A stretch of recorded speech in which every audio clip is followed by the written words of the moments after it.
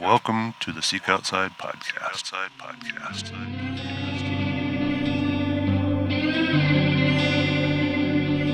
Yeah, there's no question to know. David Lean. And you were the head chapter leader of Colorado BHA? Clay Hayes. Well, I got stalked by a mountain lion, made a fishing pole out of a lodgepole pine. Falconry and bird dogs, can they coexist? Oh man, and do they. Shitty weather and lots of bears. That's what this podcast is about. You made a point when you get up in those high basins and the thunderstorms come rolling in. That's how I got into trail running. Some people are just wired that way.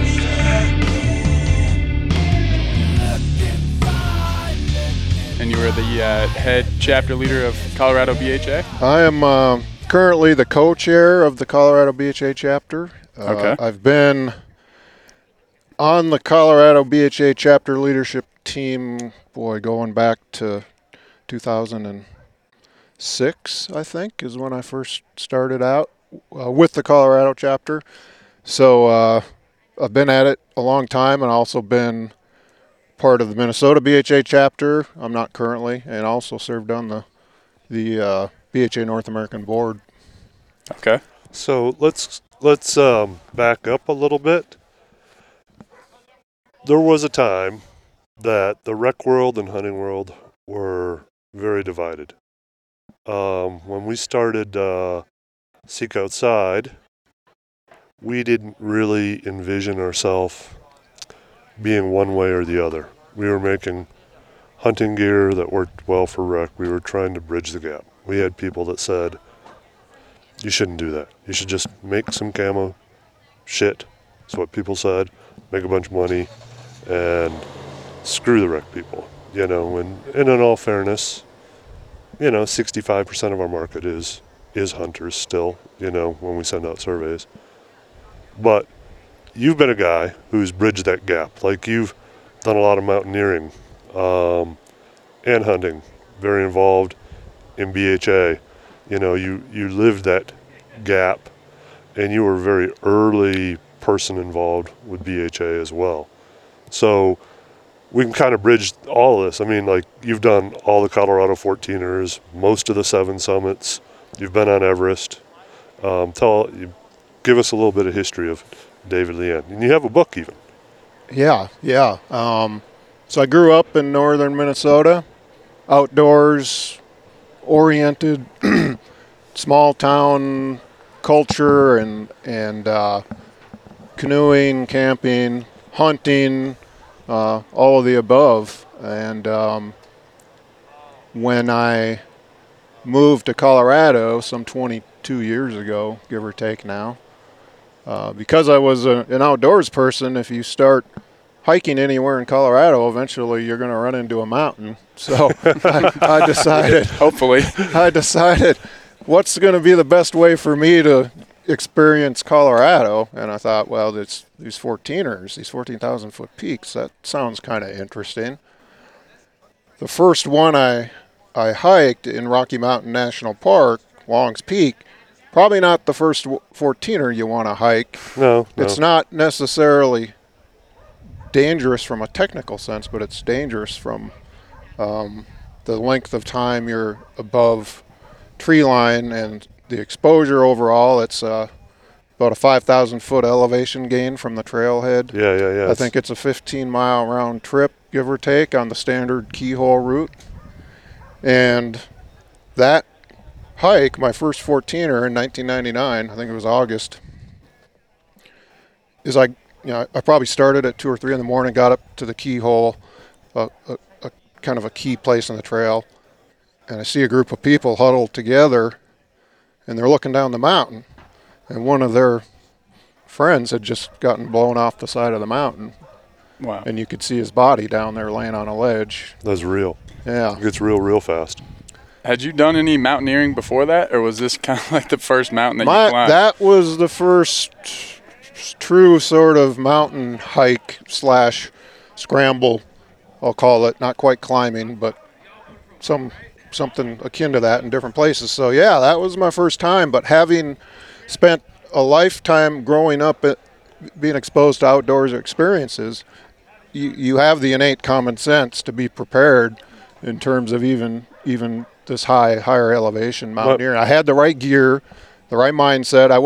It wasn't so windy that you had to turn around necessarily, but it was dangerous if you were exposed and got off balance. My first 14er was Sneffels, which isn't really a piece of cake either. Right. That's not a great first 14er. No, either. no, it isn't. I mean, you should walk up Handies, stroll up Handies, or stroll up Evans, Elbert or whatever, yeah, or something like that, instead of going in. I mean, I know one lady I used to do some peaks with, and her first peak trip was in the Weminuche doing Vestal and Arrow.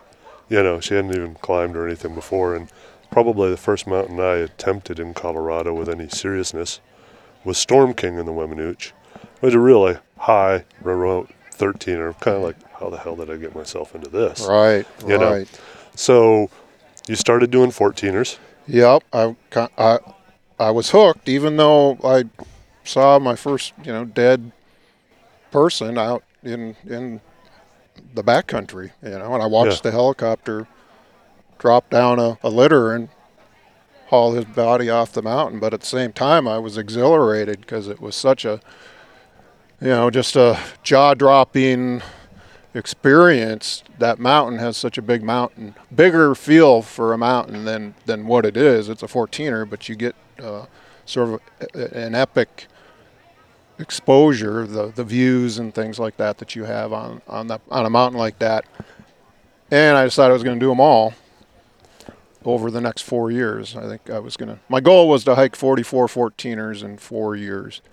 And I ended up doing them all 54 or 5 or 9, whoever's doing the count. Classic overachiever. Yeah, very goal oriented. Yeah, right? what was your favorite one of the bunch?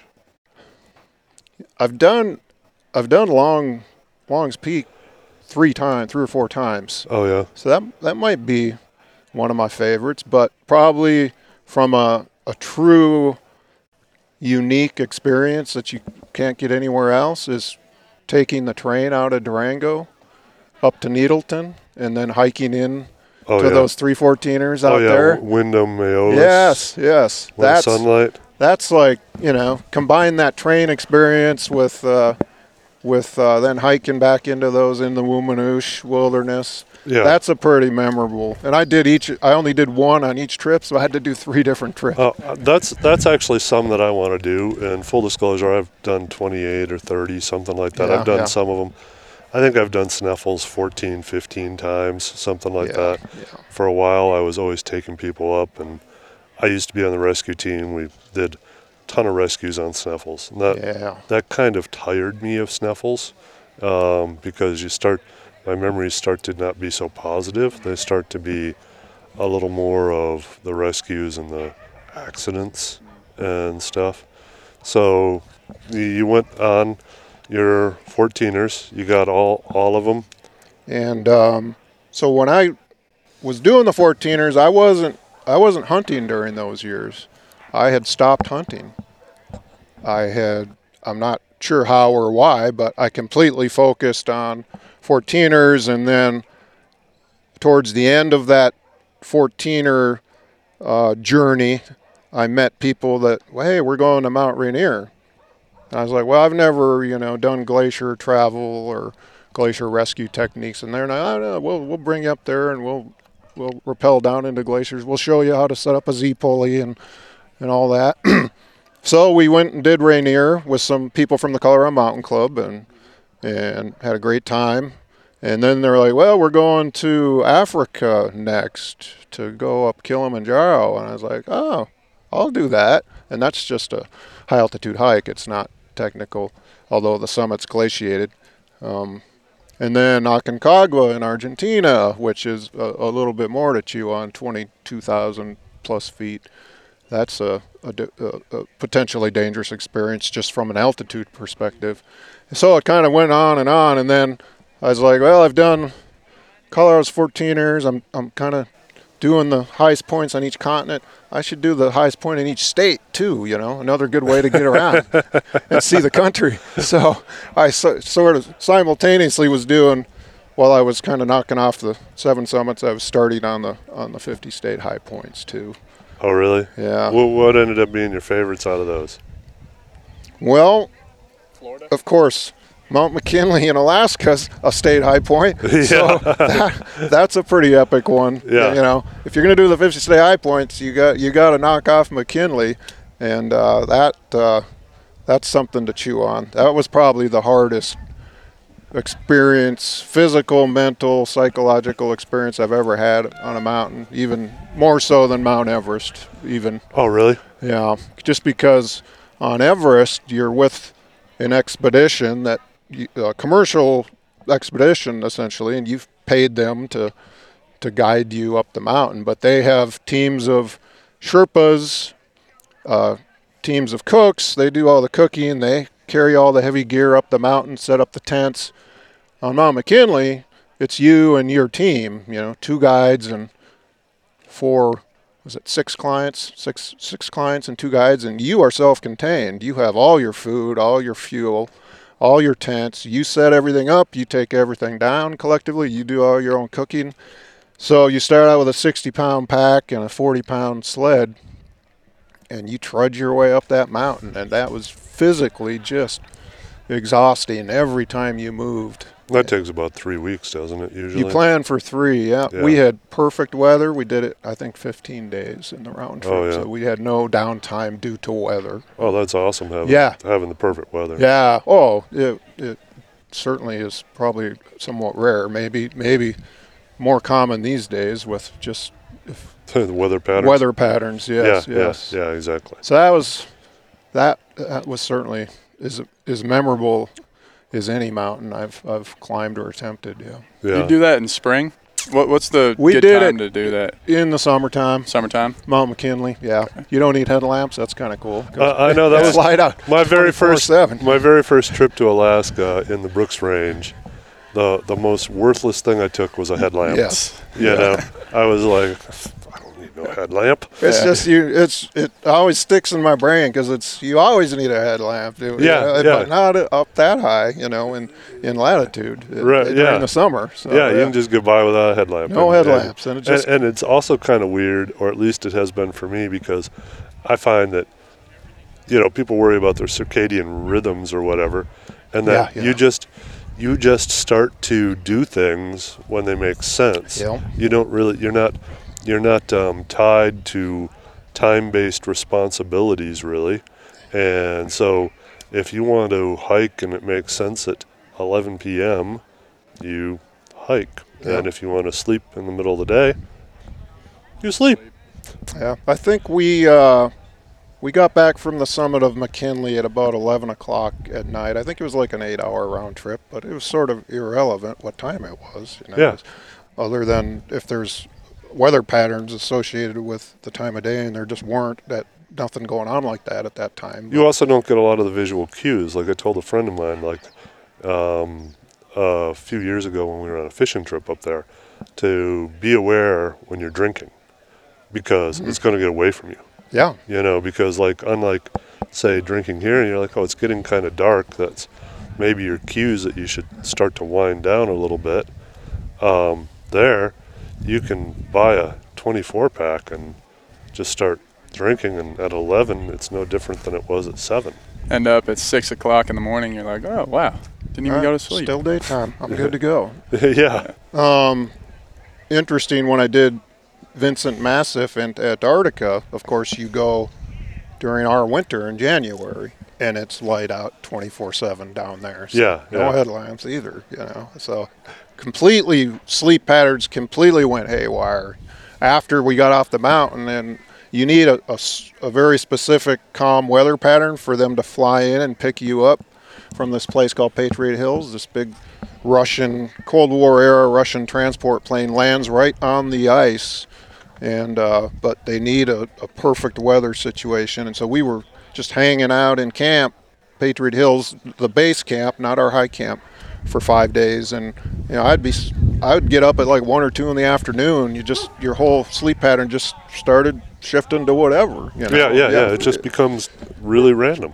Very random. Yeah. Because you have no need necessarily to get up or not be up or not in your tent or out of your tent, or it was really You're just kind of like, the fishing's good about midnight. Yeah. Let's go fish at midnight or whatever. Yeah. Yeah. It's a weird thing. very you know. weird, very unusual. So you did 6 of the 7 summits. I mean, now do you still go out and peak bag? Did you get into 13ers, 12ers, anything like that, or? And just real quick for the people that don't know, could you explain the 6 of the 7 summits, or the 7 summits, I guess? Yeah. So Which ones are those? 7 summits, the highest point on each continent. Okay. Yeah. So, Vincent Massif in Antarctica, Aconcagua in South America, Mount McKinley in Alaska, Kilimanjaro in Africa. What's the Russian? Forgetting the European peak. It's in Russia. Yeah. Elbrus Yeah. in Russia, down in the Caucasus, at Mount Everest, Asia, and I'm forgetting one. I think I think there's one in Australia. Oh, Australia. Yeah, red. I did that one too. It's just like a day hike. Yeah. So mountaineering, Kosciuszko, it's called. Yeah. Mountaineering got you to see a lot of the world. Yeah, and that was the point, really. The point wasn't the mountaineering. It was having a goal that forces you to get out and see the world or the country or Colorado for the 14ers. I thought this is going to be the best way for me to get into the backcountry, hike all these 14ers. 30 plus of them are in wilderness areas. And I just thought I'm an outdoors guy, so I want to see the best of the outdoors. And that Right. and seeing the country or the world, having those goals is something that has always driven me to just get off the couch. Now, were some of them slogs? I mean, for me personally, I would be like going to the Midwest trying to do high points. I'd be like, I got 35 of the high points. That's good. Yeah. Like I didn't really go do the Front Range peaks. I've done most of Sawatch, a pretty good chunk of the San Juan and stuff, but the Front Range ones just never really appealed to me that much. I was like, why should I drive to the Front Range to do a 14er that I don't find necessarily super appealing when I can do a really good quality 13er around here? I can go do Golden Horn or Vermilion or something like that. Yeah. I certainly had thoughts of like doing the top 100 peaks, then so you transition into the 13ers from 14ers. And I just, started spreading out my destinations worldwide. So I kind of pulled back from like transitioning into hiking 13ers or whatever. Oh, yeah. But I had so my first 14er was like a really eye-opening experience, and one of my last ones, Little Bear Peak. Have you done that one? I have not done Little Bear. I haven't done. I've only done 1 or 2 in the Sangres. I haven't spent much time. I live in the San Juans, and I can't. I never purposefully tried to do all the 14ers, but I ended up doing a chunk of them because I used to meet my brother in the Sawatch because he lived in Denver, and we'd spend the weekend doing some peaks or whatever. But then at some point I just said, you know what? I like these peaks best. Why don't I just do these? I don't care if it's 13.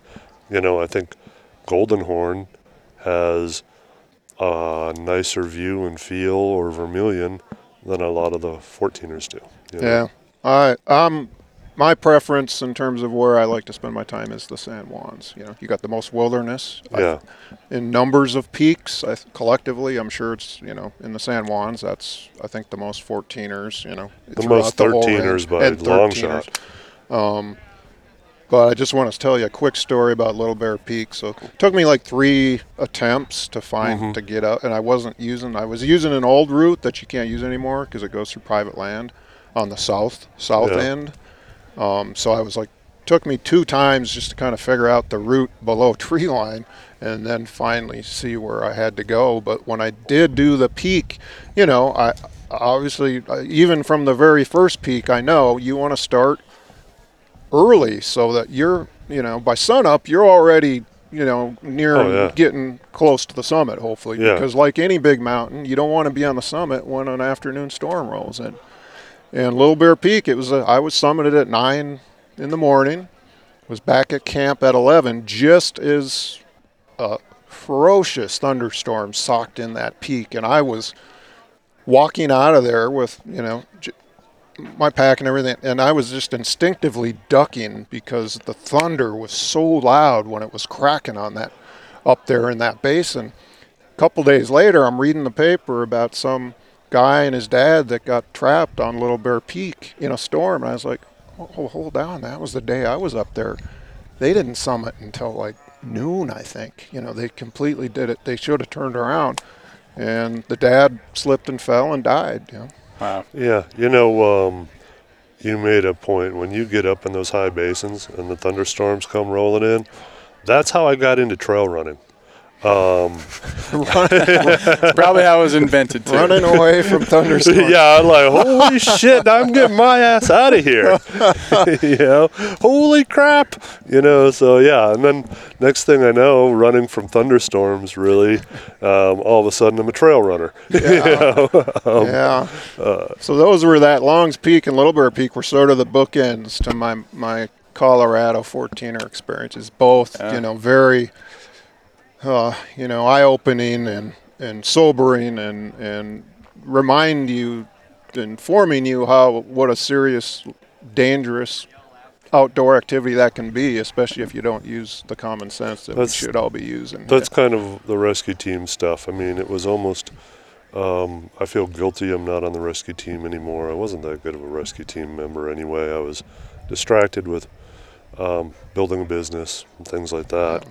But they don't call you out for good things that happen in the woods. Yeah. Like, come out and celebrate so-and-so that summited their 54th peak. They call you out for falls, rocks, medical emergencies, lost, all those things.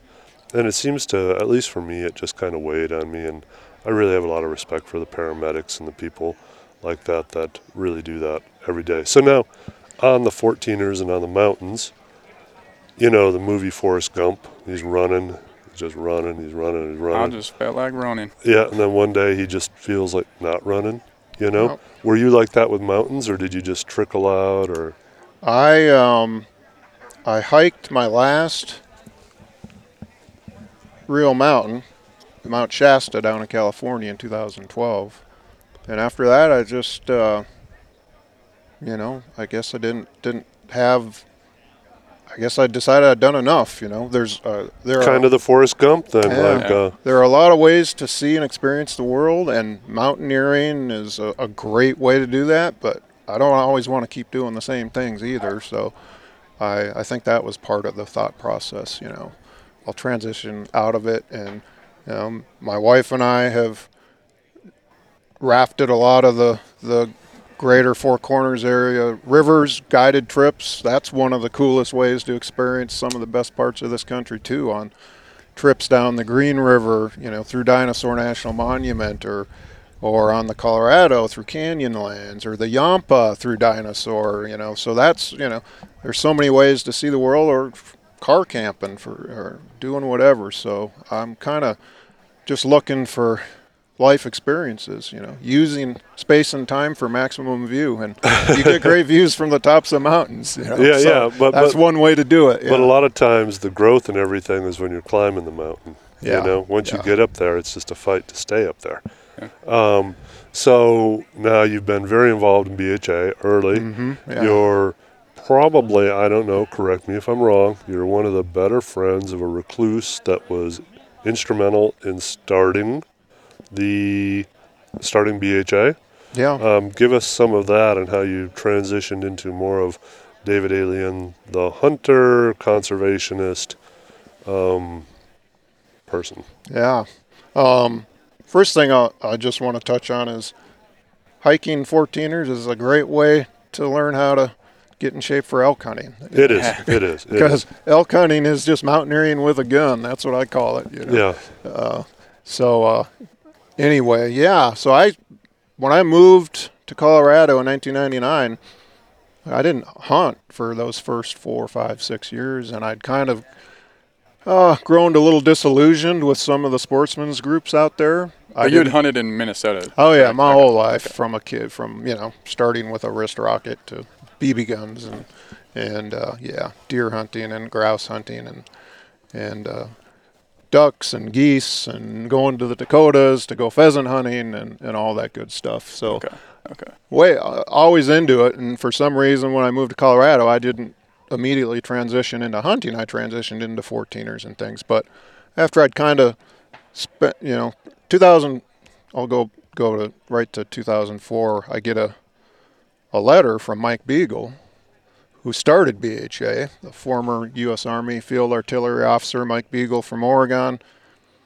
And he had seen a letter I wrote, like a letter to the editor, but it was in a newsletter put out by Republicans for Environmental Protection, Rep America at the time it was called. So encouraging, asking the George Bush for his second presidential term, and it started in 2004, to letting them know that we were a group of folks that were interested in conservation, and we were hunters and Republicans, and anyway, so that letter I wrote to President Bush, not that he ever saw it, but it was in the Rep America newsletter. Mike saw it, and I said I'm a former Air Force officer, I'm a hunter, I'm a climber, all of that, and Mike was like, oh, this looks like a guy we should try to get involved with BHA, which he and the group of seven hunters, anglers, men and women, standing around a fire in Southern Oregon, and in 2004 started in March of that year. So I get this letter, I think it was early 2005, from Mike, and they had a website, and I went online, and I was like, everything I read, everything I saw that they wanted to stand for and fight for was sort of collectively everything that I believed in terms of hunting and conservation and ethical hunting, and immediately joined BHA. And once I got on the roster, David Peterson was a member too, and had been instrumental in encouraging Mike to start BHA. He got a hold of me, and eventually we met. David was on the roadless review task force, roadless areas review task force that the governor at the time had set up, the legislature, and they were going around the state collecting comments from people from all the different parts of the state about our roadless areas in Colorado and what we should do to protect them or not. And David was on that panel down in Pueblo, and I went down there to add my 2 cents, and got up in front of the mic, and we had exchanged emails, so he knew who I was, but we'd never met. But after I gave my minute or two of testimony, he introduced himself and slowly but surely convinced me to become a part of the chapter that he'd already started here in Colorado. The first state chapter for BHA. Colorado was? Yep. Nice. Awesome. 2005, he started the chapter. So, it was basically just him, and however many members were starting to trickle in like me. Yeah. But he was the only chapter leader at the time. Now, you've been on the national board. Are you the chair of Colorado? What's your position right now? Right now we have co-chairs, so Okay. myself and Don Holmstrom are co-chairs for the chapter, yeah. Okay, so what kind of issues are going on in Colorado, or how does the whole chapter down to all that stuff work so people get an idea? Yeah, there's a... Or was that too much? I've been talking to people from different chapters here, and we kind of have we've got a unique chapter structure in Colorado. I think it's probably different from all the other chapters, and I guess maybe I'll speak to how our chapter structure looks. During the years when I first got involved with BHA, I started out with David Peterson. Him and I were basically co-chairs. And then he encouraged me to get on the North American board, so I joined the board. And then I was also part of the Minnesota Beach Board. Simultaneously, I'm working with these three groups, and we all essentially sort of evolved into the standard board of directors with multiple committees type structure. Especially the National BHA board or the North American board. At the chapter level, it was not, we didn't have quite as many chapter leaders at the time, so we didn't really have to have that formalized structure. But what I started to see is that this board committee's governance structure kind of lent itself to burning people out too quickly, because you serve on the board and then you got to serve on maybe one or two, at least usually two, sometimes more committees. So you're almost kind of now you've got sort of 2 or 3 roles you're playing.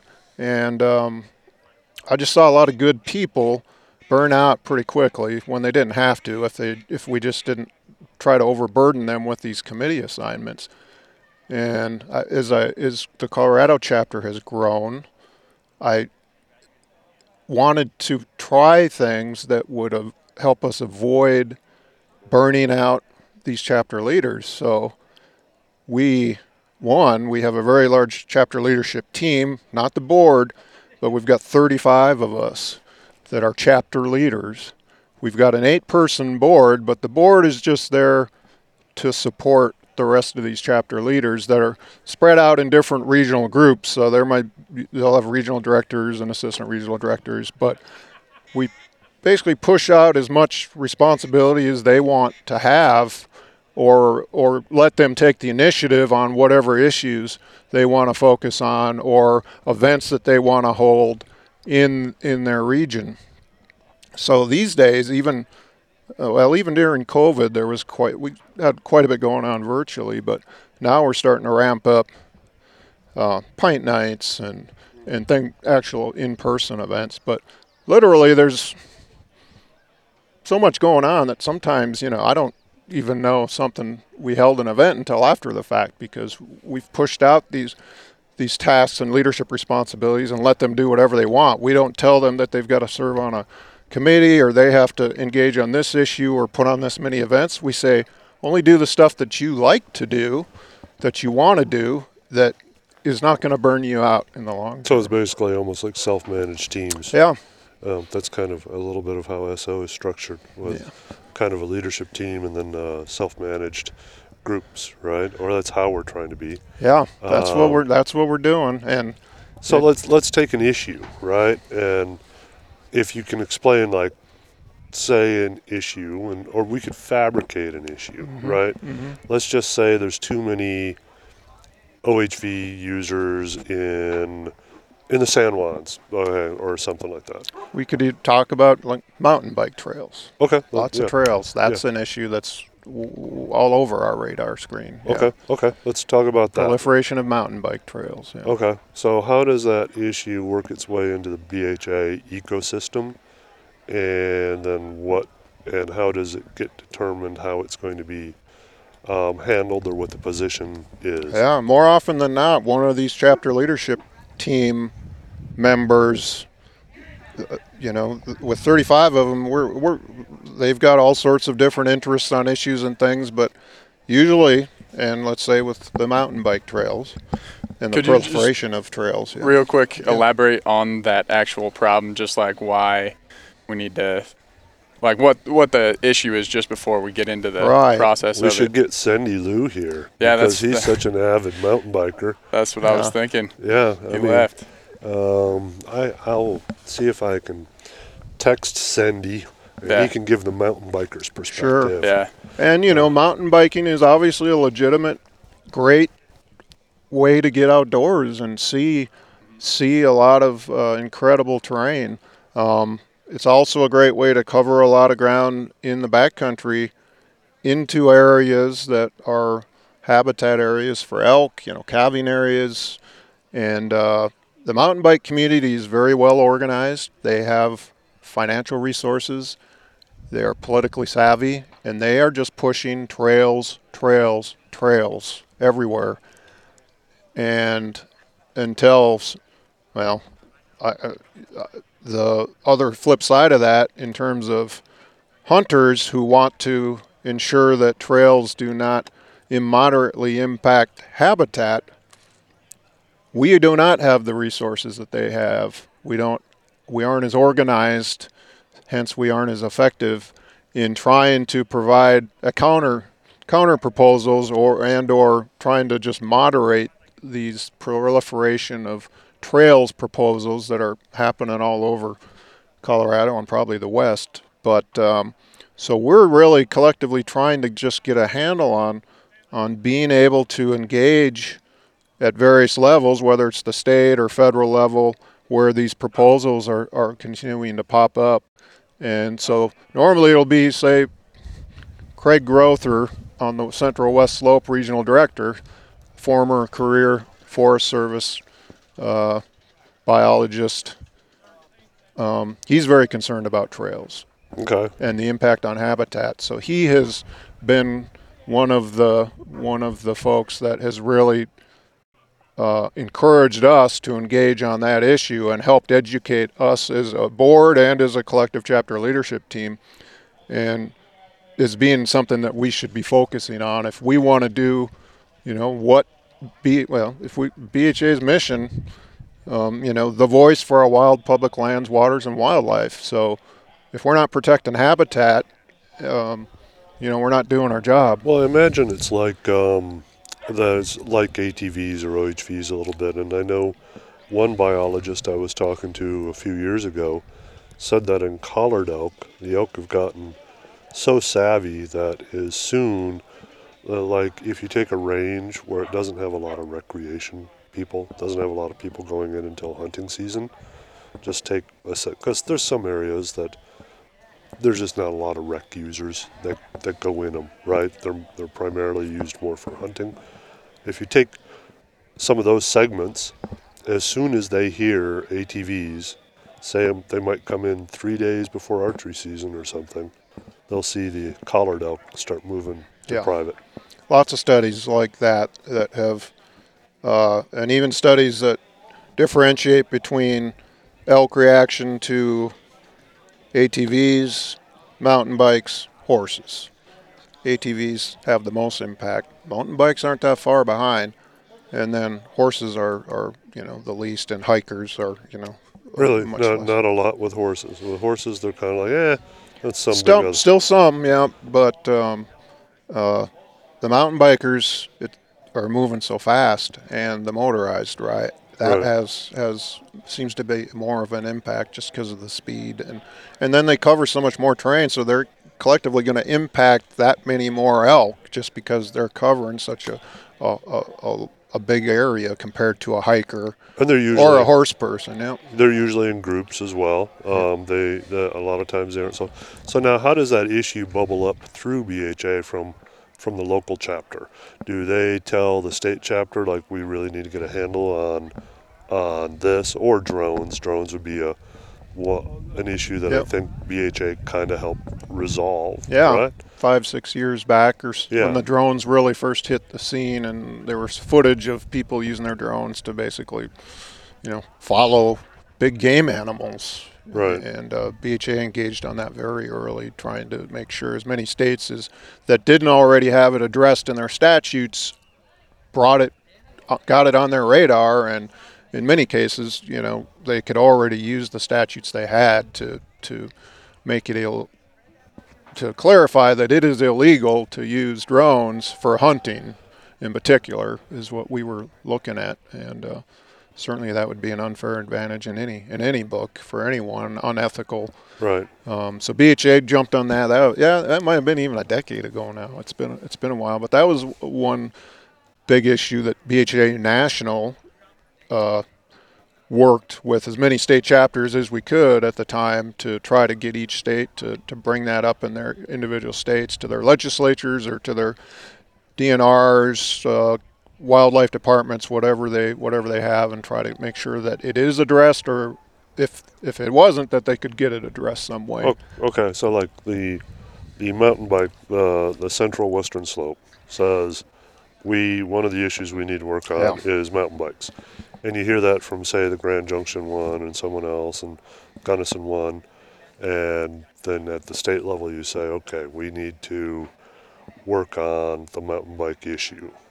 what does working on it look like? I mean, you're sending some stuff to the legislature. You're trying to talk to biologists, Forest Service, land managers. Colorado Parks and Wildlife Commission, like the Trails Committee, in terms of funding that's going to potential trail development or trail maintenance.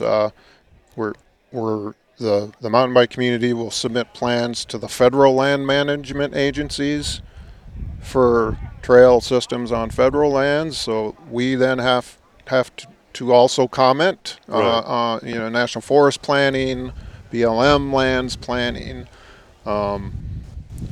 Really just trying to get that issue out, at least our viewpoints on it, with an equal footing with what the mountain bike community is doing, and they're submitting fully developed plans for trail systems to build trails. Yeah, and so that becomes we don't usually find out about it until that plan's already been submitted to the public lands agencies, and then it's it becomes much harder to sort of get a handle on. And I'm going to imagine that on it at that time. Not that many mountain bikers, and I hate to make this kind of gross generalization, but I'm going to imagine that the amount of hunters that are avid mountain bikers first is a much smaller percentage than a lot of other activities, right? From my experience, I certainly know a few hunters, not that many, that are avid mountain bikers, but certainly using a mountain bike is a great way to, where you're doing it on trails that are legal and have been established, a great way to get in the backcountry. But now you've got the issue of the battery powered mountain bikes, which are essentially a motorized vehicle. Right, you do, and those are an exponential increase in the ability of people to get into these backcountry areas, and potentially with the proliferation of trail systems, it's really going to have a huge impact, especially on big game like elk. Yeah. Now, one of the things that I met you probably in 2011, 2012, first Roundy. One of the things that bothers me about the perception of BHA, and we'll say BHA isn't perfect.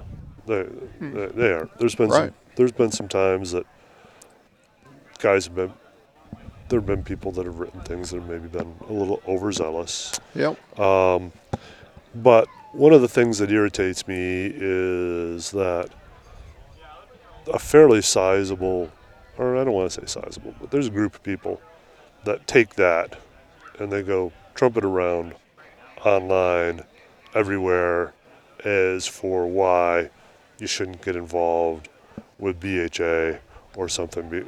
Instead of taking look, 95% of the time it's had really good output. There's some times that maybe a chapter or two got a little too overzealous, maybe stepped on some toes or something.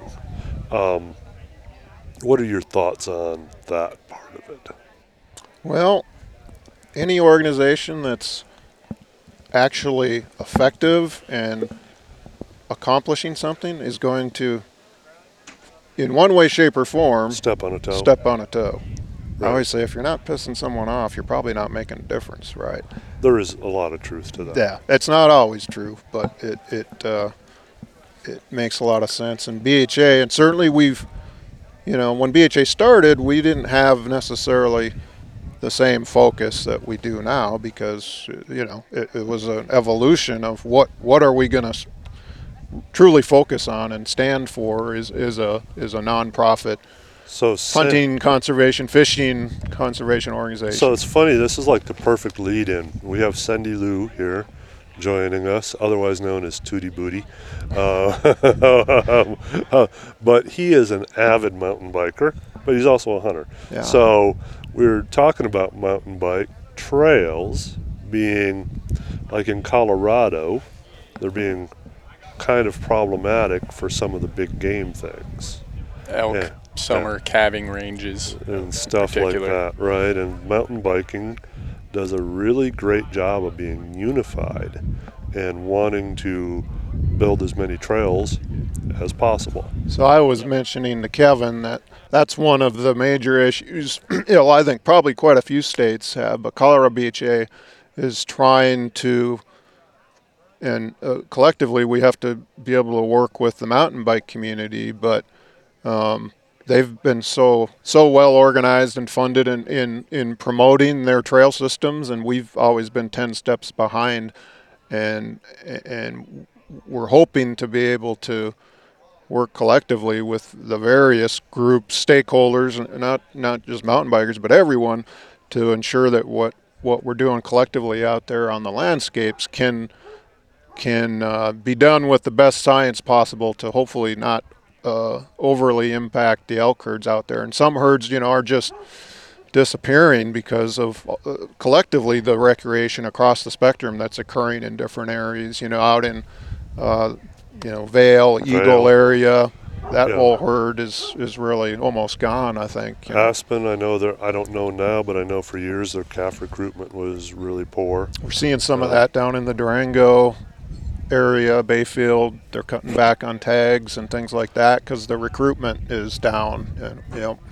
Yeah, I know Southwest that's kind of like the focus area right now, right? Because their calf recruitment has been less than 10% some years, huh? I think there's been a good focus from CPW, in terms of trying to understand all the dynamics that are impacting and causing that. It's not just mountain bikers. Yeah. So we're not bringing Owen in so we can just lob tomatoes at him. No. Yeah. No. Now, give us your perspective as a mountain biker, but you're also a hunter. Yeah. So, I mean, you want more trails. You'd love nothing to have a big old trail that would run around the Cimarrons. Exactly. I think, let me see how to phrase it. Sorry, what's a good? About loud. It's looking pretty good here. I'm deafening myself. Turn your headphones down a little bit. There we go. Is that better? Yeah, way better. I definitely want more trails for everybody to go recreate on and everything. I'm not quite sure what the solution to animals and that recreation is. I haven't done a lot of research in that aspect, but as somebody who wants to do both, I think there's stuff like letting mountain bikes in a wilderness. I would love the idea personally to go ride in wilderness areas, but I don't think it's something that should happen. I think you got to keep those places wild and you got to respect those places. You should really only ever be able to access them by foot. And I think horse, right? You can take a horse into wilderness areas as well. So I think that's something that really needs to be preserved in that aspect, because hunting those wild wilderness areas is something that should be, my kids should see, everybody should see, and there should always be animals in there. I know in some spots, like Ridgeway, the Ridgeway area trails, they shut down for that BLM time frame. I think it's like December to May, yeah. To May. Because I would like to ride that in like April. Exactly. There's that hard point. There's a spot in Glenwood we ride all the time that is generally dried out by that April time of the year, and it's getting hot in Junction, and we want to go ride there. But it also has those seasonal closures. And so as much as I would love to see new trails and in these beautiful mountain areas all over the Cimarrons would be honestly amazing, because it's such a beautiful area to ride and hang out. But, I think at the end of the day, if you have a spot for the mountain bikers to go to, and it's a little bit more populated, I think protecting those wild spots is probably your biggest. And there's areas that mountain bikers can go and do a lot of riding in wild like if you go the Colorado Trail, Molest to Durango, mountain biker can ride that whole section there, 75 miles or something, of high altitude terrain. What they shouldn't do is get off on the little side things where there might be some pockets of elk and over into these other areas and stuff like that. Certainly, let me just bring up one point, and the seasonal closures are great too. It's just I think what does happen in some of these areas, there's no money for enforcement in terms of these agencies that have to manage that. So you can put a sign up that says closed, but you know, it only takes a few folks to It's go like back there and it's like the during season- calving season, right? Yeah, it's like seasonal shed hunting closures. Yes. Yeah, you know, It's almost start sticking some GPSs and some antlers in the field, and you'll see it isn't quite closed. yeah. What are some what would be a good compromise here? Because it just seems, you know, especially in a place like Colorado, there's going to be more people moving here. People move Yeah. here for the outdoor aspect of it. Like, what are some ideas that you guys have? Just like, what are you guys trying to push right now? Because this does seem to be an issue that's really come up in the last couple of years, and then maybe we could get, you know, your perspective on it as well. Yeah, There. what we've seen with the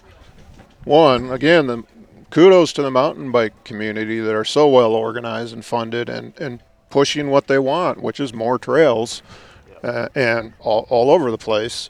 I think what's lacking there is the fact that those trail systems have usually been proposed without taking, let's say, elk habitat into consideration as much as we're trying to push in our sort of counter proposals when we have the opportunity to do that.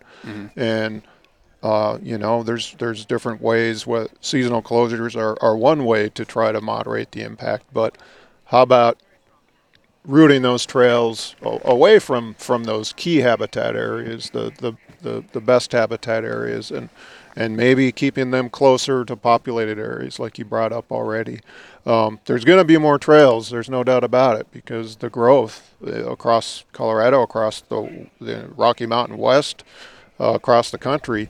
So collectively, I guess our best case scenario would be that we have groups, formalized groups that sit down and everyone gets input when all these plans are getting laid out, so we can hopefully, you know, minimize the impact on the wildlife resources while also providing those recreational needs that are going to continue to grow. There's no doubt about it. So Right now, what's your take on electric e-bikes?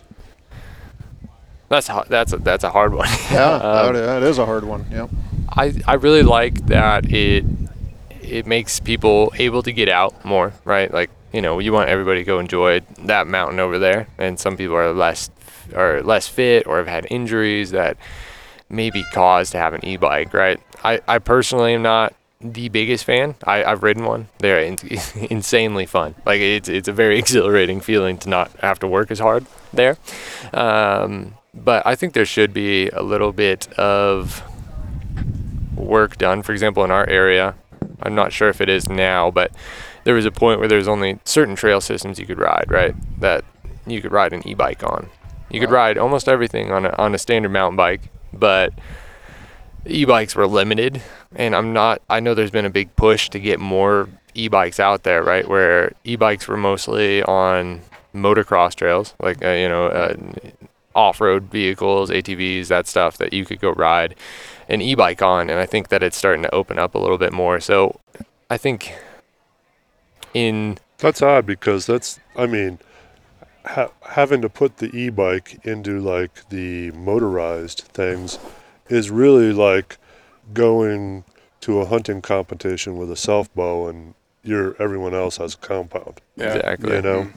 And they aren't motorized. You know, you're still working for it. You know, you can still get a hell of a workout from an e-bike. It just makes it easier to go further and longer and go on more area. You know, where a 12-mile ride in our area is pretty rough, you know, on a standard mountain bike without assisting. A 26-mile, 30-mile ride isn't out of the idea. So maybe seeing more of I guess you can travel more of that land. You can get into more of those areas where it may be disturbing wildlife. So I think certain areas should have a little bit of limitation in that aspect. I think there's a push from everybody, you know. All the mountain bikers want more trails. Anybody who's bought an e-bike wants to be able to ride all these trails. It's a tough subject to talk on in that aspect. And So all the manufacturers want to make it easier. They want everyone to buy the latest, greatest every year. and use it, exactly. And so you get to a point where the mountain bike has very little development, potential, and you got to sell everyone an e-bike now to go along with Yeah. it. And even in the mountain bike community, there's differences of opinion about the e-bike as you've brought up, but further, farther, faster. That's what it's doing. And again, just now. And there's going to be some hunters. Another impact on. I mean, there's a whole There's going to be whole bike hunters that brand. want to use e-bikes. Oh, yeah. to There's- access. there's- which is why you see the e-bike folks at most of these big BHA I think there's conferences. there's a whole bike brand that I saw when we were at Western Hunt Expo. that was around That's hunting. dedicated to hunting. Oh, Got yeah. racks on it, big old tires. I see them at most hunting events. I'll bet you're going to see an e-bike. Yeah, vendor they're of some almost sort. they're almost Yep. becoming like an ATV Yep. or an amphibian thing. and You know, again, it's hard because you're still putting effort in. You're still working. You're still working to get where you want to go. You aren't just on your ATV. You aren't pushing the throttle. There's no throttle on those things.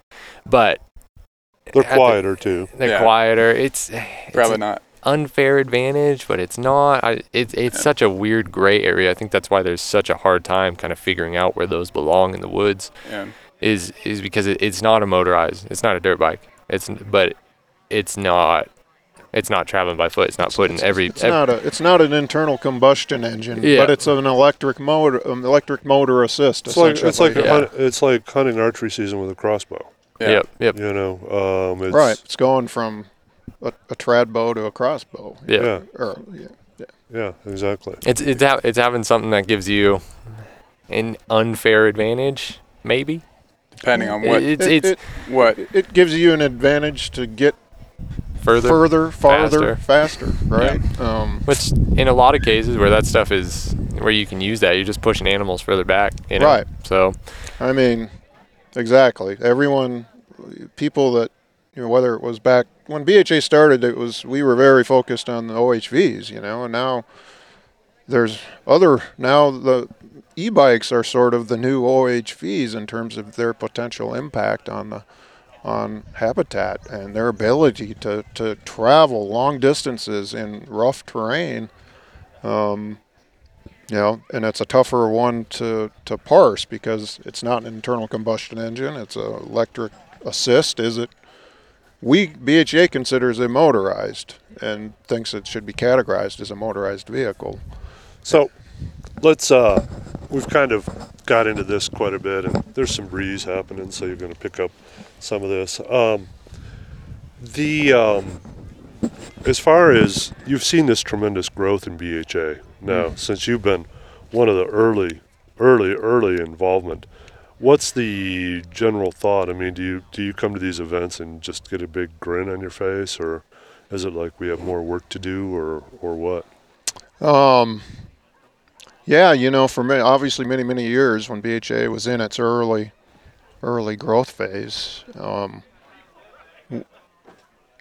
you kind of knew everybody, right? Yeah. And now it's the exact opposite. I can walk around and I do know. I obviously see a lot of people I do know, but I can walk around and spend an afternoon at some of these rendezvous we've had the last few years and not see someone I know during an hour or so. Yeah, and that's very satisfying. But at the same time, it's like you get that nostalgia for when it was. As probably everyone does. Maybe your nostalgia, Kevin, might be when you first started Seek Outside, right? Oh yeah, it was really cool. We were working our tails off, but now we're, you're a much larger business entity, and you might look back and think, oh, those early days were pretty fun, So I look back at the early days of BHA, just because we were a small, very cohesive group, but the fact that message there has resonated the way it has, I think 48 states now. All but 2 provinces or 2 or 3 provinces and territories in Canada, we've got chapters. It's everything, I guess, ultimately you hope for, but we're still, I think, only scratching the surface of BHA's potential.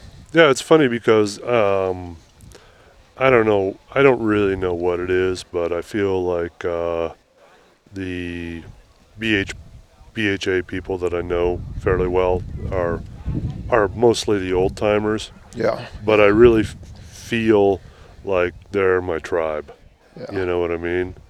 And I had that feeling from the very back in 2005 when Mike Beagle sent me that letter introducing, asking me to join BHA, saying, he said, consider our organization. There are none like it, and it's still that way. There are none quite like BHA and the focus and the commonality I think we all feel where, it's all about the resource, about habitat protection and ethical hunting practices and kind of all that together. That's what got me back into hunting. BHA did. I'd given it up when I first moved to Colorado, mainly because I was climbing mountains in Colorado and all over the world. But then I decided this is the organization that I can buy into that mission, and that motivated me to return to hunting full on. And it also is kind of funny because I think that it has bridged the gap between, like, it's the one organization where the recreationalist, maybe not the mountain biking recreationalist or the ATV but a lot of them, a lot of different recreationists, can really still find commonality. If you like big rivers to raft and pristine backcountry things, a lot of those missions align pretty well. And I don't mean to demean some of the organizations that are more on the recreation side, but sometimes when you see their social, it doesn't align very well with the hunting part and maybe the science around game management and all that stuff. It seems to sometimes be more emotion based to get someone like, oh, you have to protect Bambi from every hunter or something. And it's like, this isn't the Bambi story. Yeah. It's not the dwarves or any of that stuff, or Snow White. This is real life. And hunters do provide, most of these animals are here because hunters that care started sticking up for them. The tax dollars that we pay on purchases of fishing and hunting equipment that goes back to the states to help them protect resources and habitat. And and if David Peterson, again, who started the first state chapter in Colorado, you read any of his books, and they're hunting, they're about hunting, but they're about the outdoors and protecting habitat and preserving wildlands and wildlife, and that is as much a focus as anything he writes about. So that is what BHA is about. And in fact, before Mike Beagle started BHA in 2004, he met up with David Peterson down in Albuquerque at a Republicans for Environmental Protection conference, and David was the keynote speaker at that conference, and Mike had a Rep America. I think they had a chapter out in Oregon. So Mike got a hold of David and said, "Hey, here's what I'm thinking about.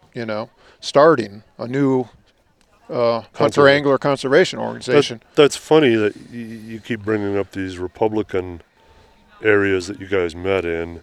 And one of the criticisms I see online, and you guys have had those green decoys, and people accuse you of being a bunch of granola-eating liberals in disguise and stuff.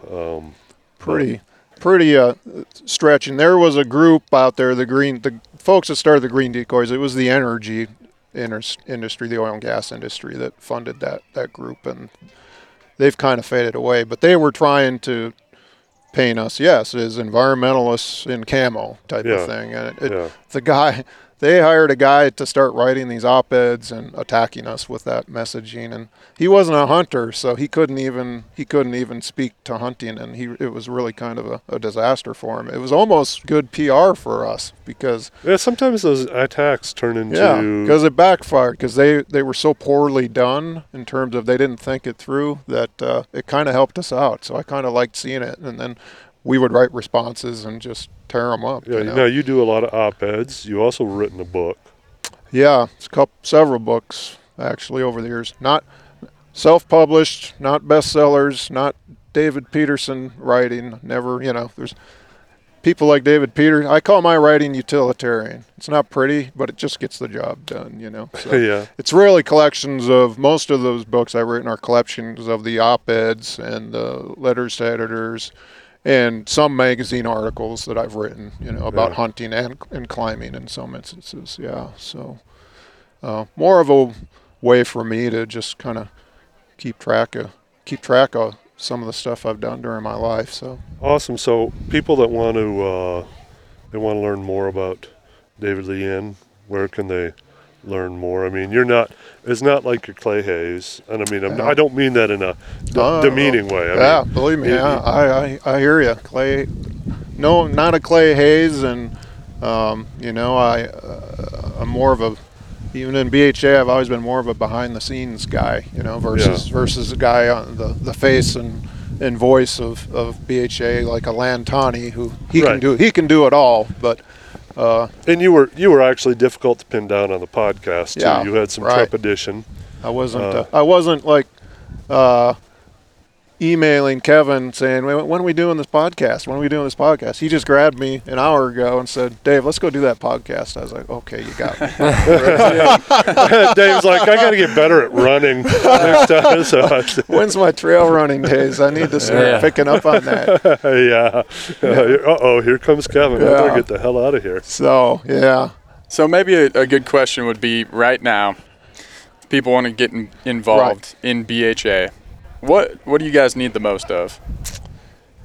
You know what I always say, I don't always say, but I've lately been trying to communicate what the chapter leadership structure that we have with, what it boils down to empowering as many BHA members as we can to do whatever they want to do to help protect wildlands and wildlife. If they only like holding pint night events, that's all, then we will, if you do a pint night for us, first time we'll help you. The next time we'll probably let you do it yourself, and then we're going to give you a title and make you part of the chapter leadership team. But that's all you have to do. So what we want members, BHA members, or other outdoors-oriented people out there, conservation-oriented people that aren't BHA members but might, be listening to or hearing about things BHA does is, in research BHA, look at what we're doing. All you got to do is Google backcountry hunters and anglers, put in your state, and you're probably going to come up with a bunch of news hits or hits on the BHA website with what they're pushing out in blogs, and there's lots of content out there covering what Colorado's doing, what other states are doing. But look at what we're doing, and if you're an outdoors-oriented person that wants to contribute to conservation of wildlands and wildlife, we're not just hunters and anglers. We're people that just want to make a difference in terms of being the voice for our wild public lands, waters, and wildlife. Spend a little time, recruit some people. If you have your fourth pint night, you end up being on the board. Yeah, if you do something for us twice, we're going to give you a title and make you a chapter leader. So that's the way it works. That's why we got 35 of us. But we will empower people to do whatever they want to do within the very broad bookends that covers BHA's mission, and which is really protecting wildlands and wildlife. And anyone that shows any inkling of initiative and or leadership, like I said, we're going to give you a title and tell you to keep doing it. So. Awesome. Well, David, thank you very much for stopping by, and you bet. Thanks for putting on this amazing event here. Yeah, it's just getting better and better. So hopefully more folks keep looking at BHA and considering helping out with what we're doing. I look forward to coming every year because it's part of my tribe. It's invigorating. Special. Yeah, you bet. So awesome. Thank you very much. Thank you. Thanks.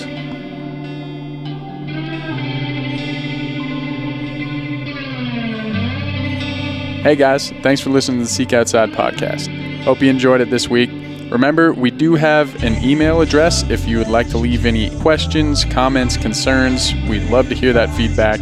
that email address is podcast@seekoutside.com. So feel free. We're always here. All right. Thanks, guys. Have a great week.